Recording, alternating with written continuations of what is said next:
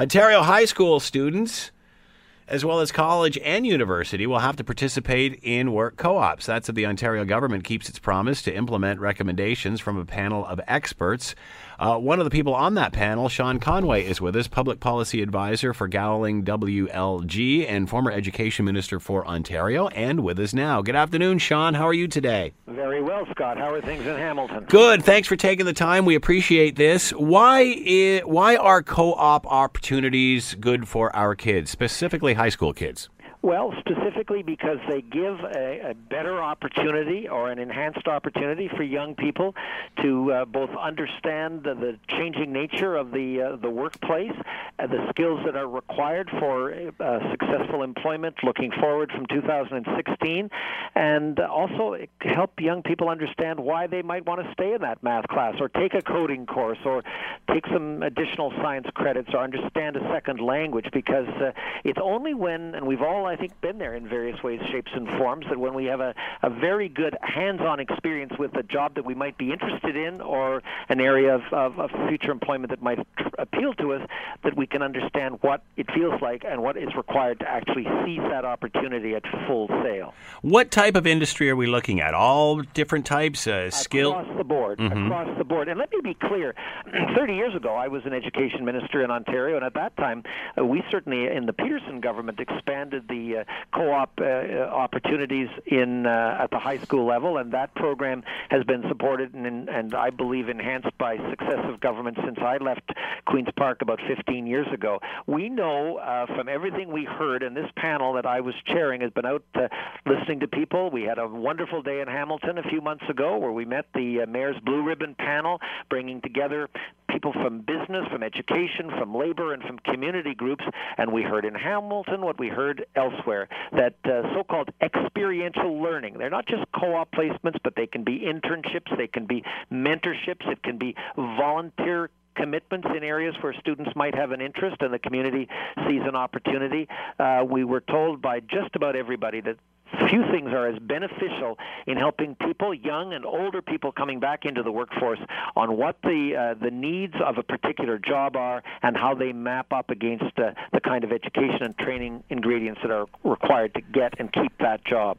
How do you make these valuable experiences? How do you make sure that the kid gets something out of this as opposed to getting coffee or just, sweeping floors? Well, and that's a very good point, Scott. And one of the things we did here, and we've made plain in our report, that it's not just creating the opportunity for a person to come and have, quote, experiential learning. That is learning by doing. But it does matter what the employer puts into the placement by way of time and attention and a quality experience. We have been told that if that's not done, then the program is not as successful as it would otherwise be. What does the employer get out of this? Well, the employers tell us that they're looking for people, and the successful employers tell us that some of the best people they've been able to recruit are people that they met in co-op placements and in internships, and that certainly was my experience. I was for 30 years almost a member of the legislature. I was always hiring particularly young people out of college, out of high school, out of university, and I can tell you that almost without fail, it was enormously beneficial to me as an employer, and quite frankly, I found that young people would use an opportunity like that to make their way into areas like the public service or a variety of other employment opportunities that they would experience by being in an MP's office almost as like a carousel that just simply exposed them to things that otherwise they would not have had a chance to see, touch, feel, and experience. How will this roll out for industry? How do you, because it sounds great, but at the end of the day, you've got a business that's working there. How do you get them to participate? Well, there's a couple of things I think that I want to say. This is going to be, the panel has made recommendations to the government. I want to be clear that we were struck by Premier Wynne as a panel last September and told to go out and to listen carefully, to travel as widely as we could, and to make specific recommendations as to how we could better align the Ontario labor force of the future faced with the kind of technological challenge and demographic change. Remember, Scott, there are a lot of older people people now retiring the workforce. The so-called baby boom is a very large part of the current workforce, and it is starting to retire in significant numbers. So, first of all, we have very good practices in Ontario of employers who do this very well. And quite frankly, what the panel has said, we know it works, and we know what the ingredients of success are. We just simply have to increase the participation rate. Business employers tell us that they're very, very keen to get good people. Well, quite frankly, just as though you were running the local hockey or kids baseball or soccer team, you've got to invest in human capital as you invest in other capital. And we are recommending as a panel that communities strike very strong, effective, very focused business education partnerships that will work in communities like Hamilton and Ottawa and elsewhere to best align educational institutions, young people and older learners with these opportunities that can, we believe, be identified in this fashion in the community. The great success in Ontario, of course, is the University of Waterloo, and let me tell you, that program is almost 60 years old now, and it has been refined and improved and expanded and deepened over time. We know how to do this. We simply have to do more of it because everyone told us that this is a critical part of getting both the quality and the range of talent that we need to fill the good jobs here in Ontario today, many of which are going without sufficient number of applicants. Is this mostly skilled labor sort of jobs?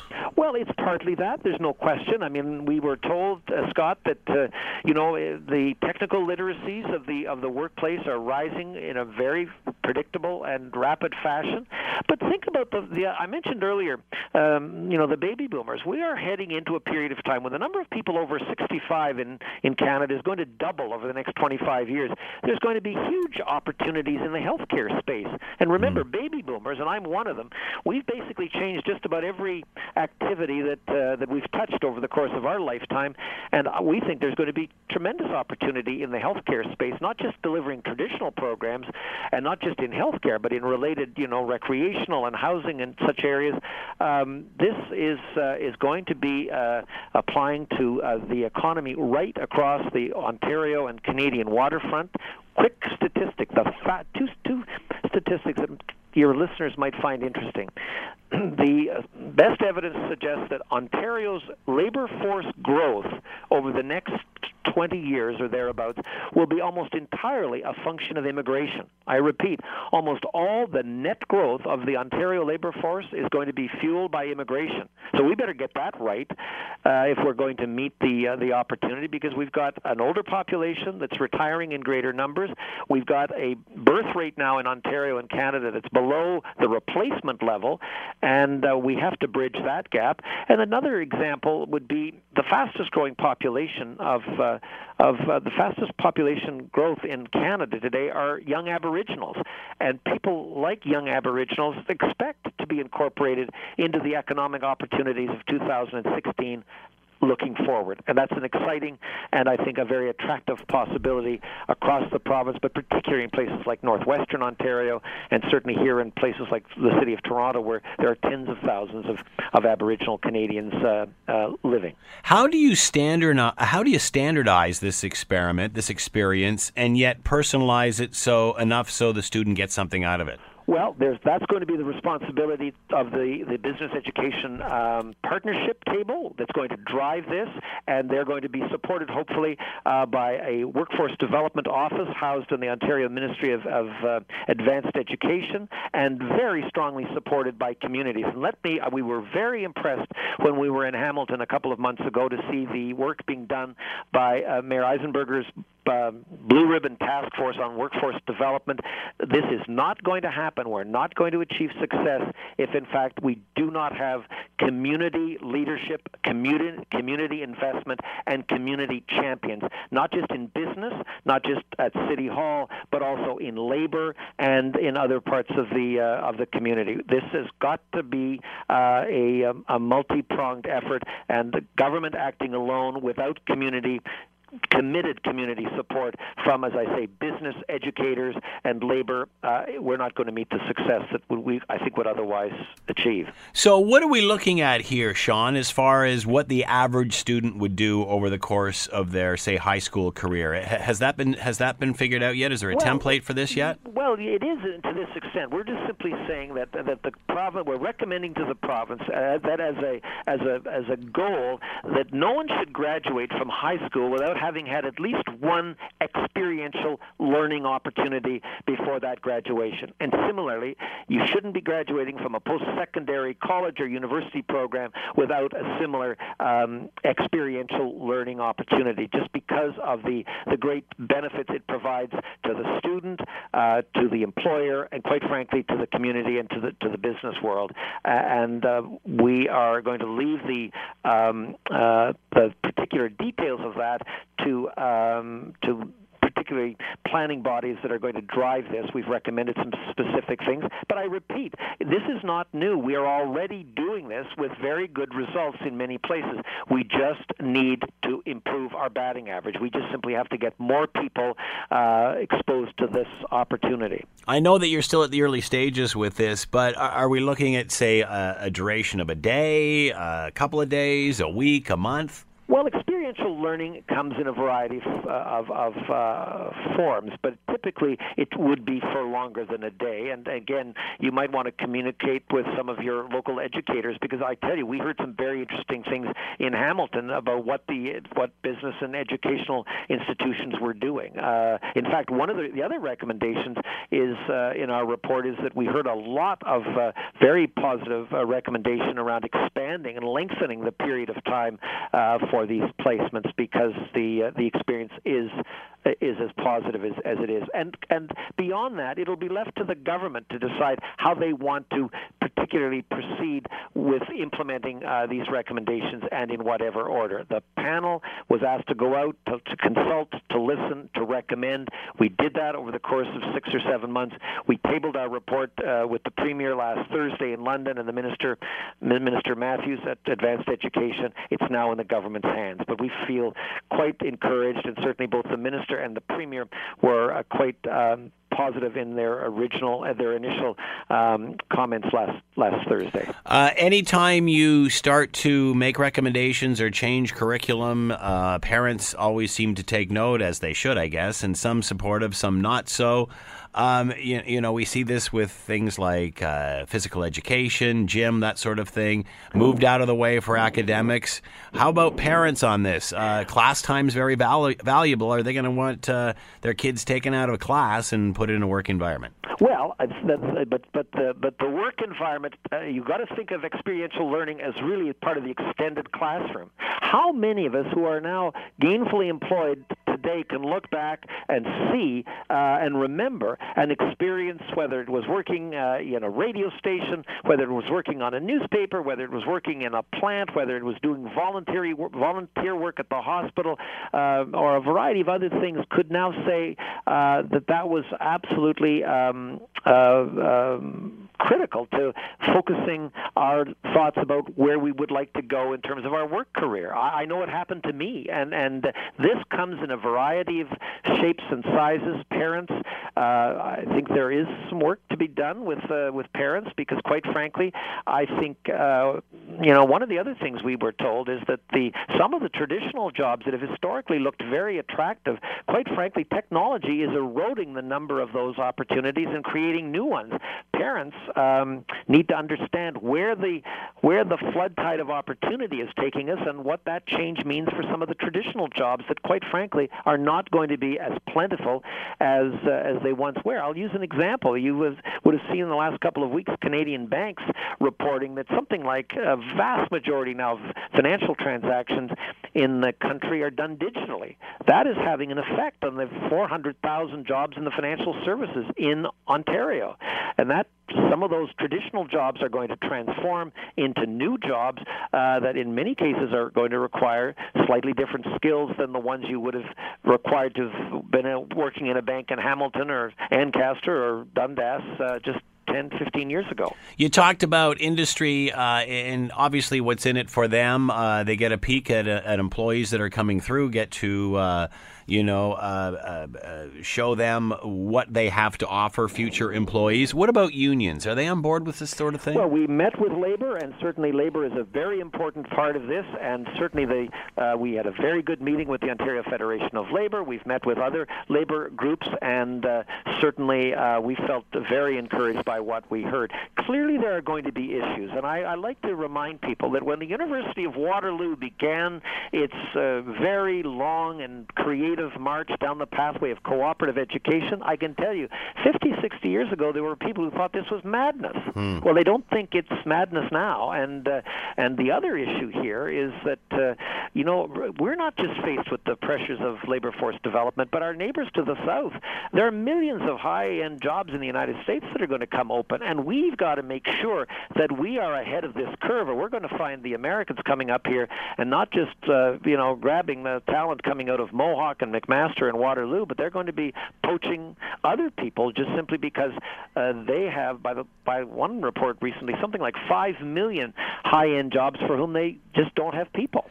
Will this be an easy program to run? How difficult would this be to administer? Well, this is going to be as easy and as successful as communities decide to make it. And I'm quite encouraged that Ontarians recognizing the opportunity here for not just young people, but for community and local businesses will be able to make the adjustments. There will be some transitional issues for people that have not been as involved in this as others. And again, we're not talking about reinventing the wheel. I was an education minister 30 years ago, and I look back at that landscape. I see some people who have some time ago embraced this, have very strong local partnership agreements with business, labor, and educational institutions.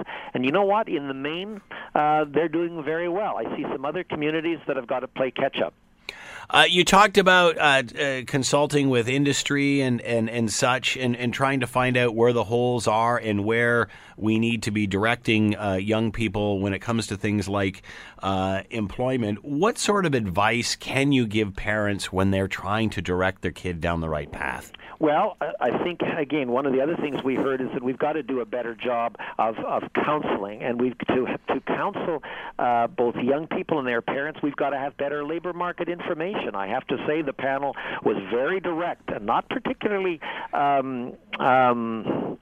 what's the polite word? We weren't entirely impressed by the state of labor market information in Ontario and Canada. We need better data. We heard in a number of places communities saying, we're flying blind. We need to have clearer, better, more locally understandable information about the employment pool of this region, whether it's Hamilton or Ottawa or Thunder Bay. What does the data tell us as to where the opportunity is going to be in 5 years or 3 years or 10 years? There's been a criticism that too much of our focus and our effort is on the supply side, and we don't know enough about where the labor market demand is taking people, particularly at the local and regional or sectoral level.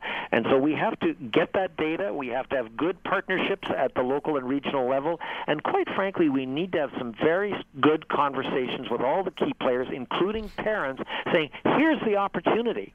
And to seize this opportunity, we were in places, we were in Hamilton, we were certainly up in Simcoe County. I personally was down in the Kingston area, and we were told by manufacturers that there are, because of both the retirement of older people now in greater numbers than we've seen recently, and some uptick in the manufacturing sector, we've got hundreds and thousands of jobs that we're not able to find, and it's not clear that people at the local or community level understood the nature of the opportunity going forward in Barrie, Orillia, Hamilton, Belleville, and that it's hard to fly blind and know exactly where you want to end up. The other thing I want to say about experiential learning, the Business Council of Canada, Scott, told us that this is a council that represents the big employers in Canada. They were saying that the hard skills, the specific skills, are not their concern. They're more concerned about the soft skills. What do we mean by soft skills? Well, it's the ability to work in teams.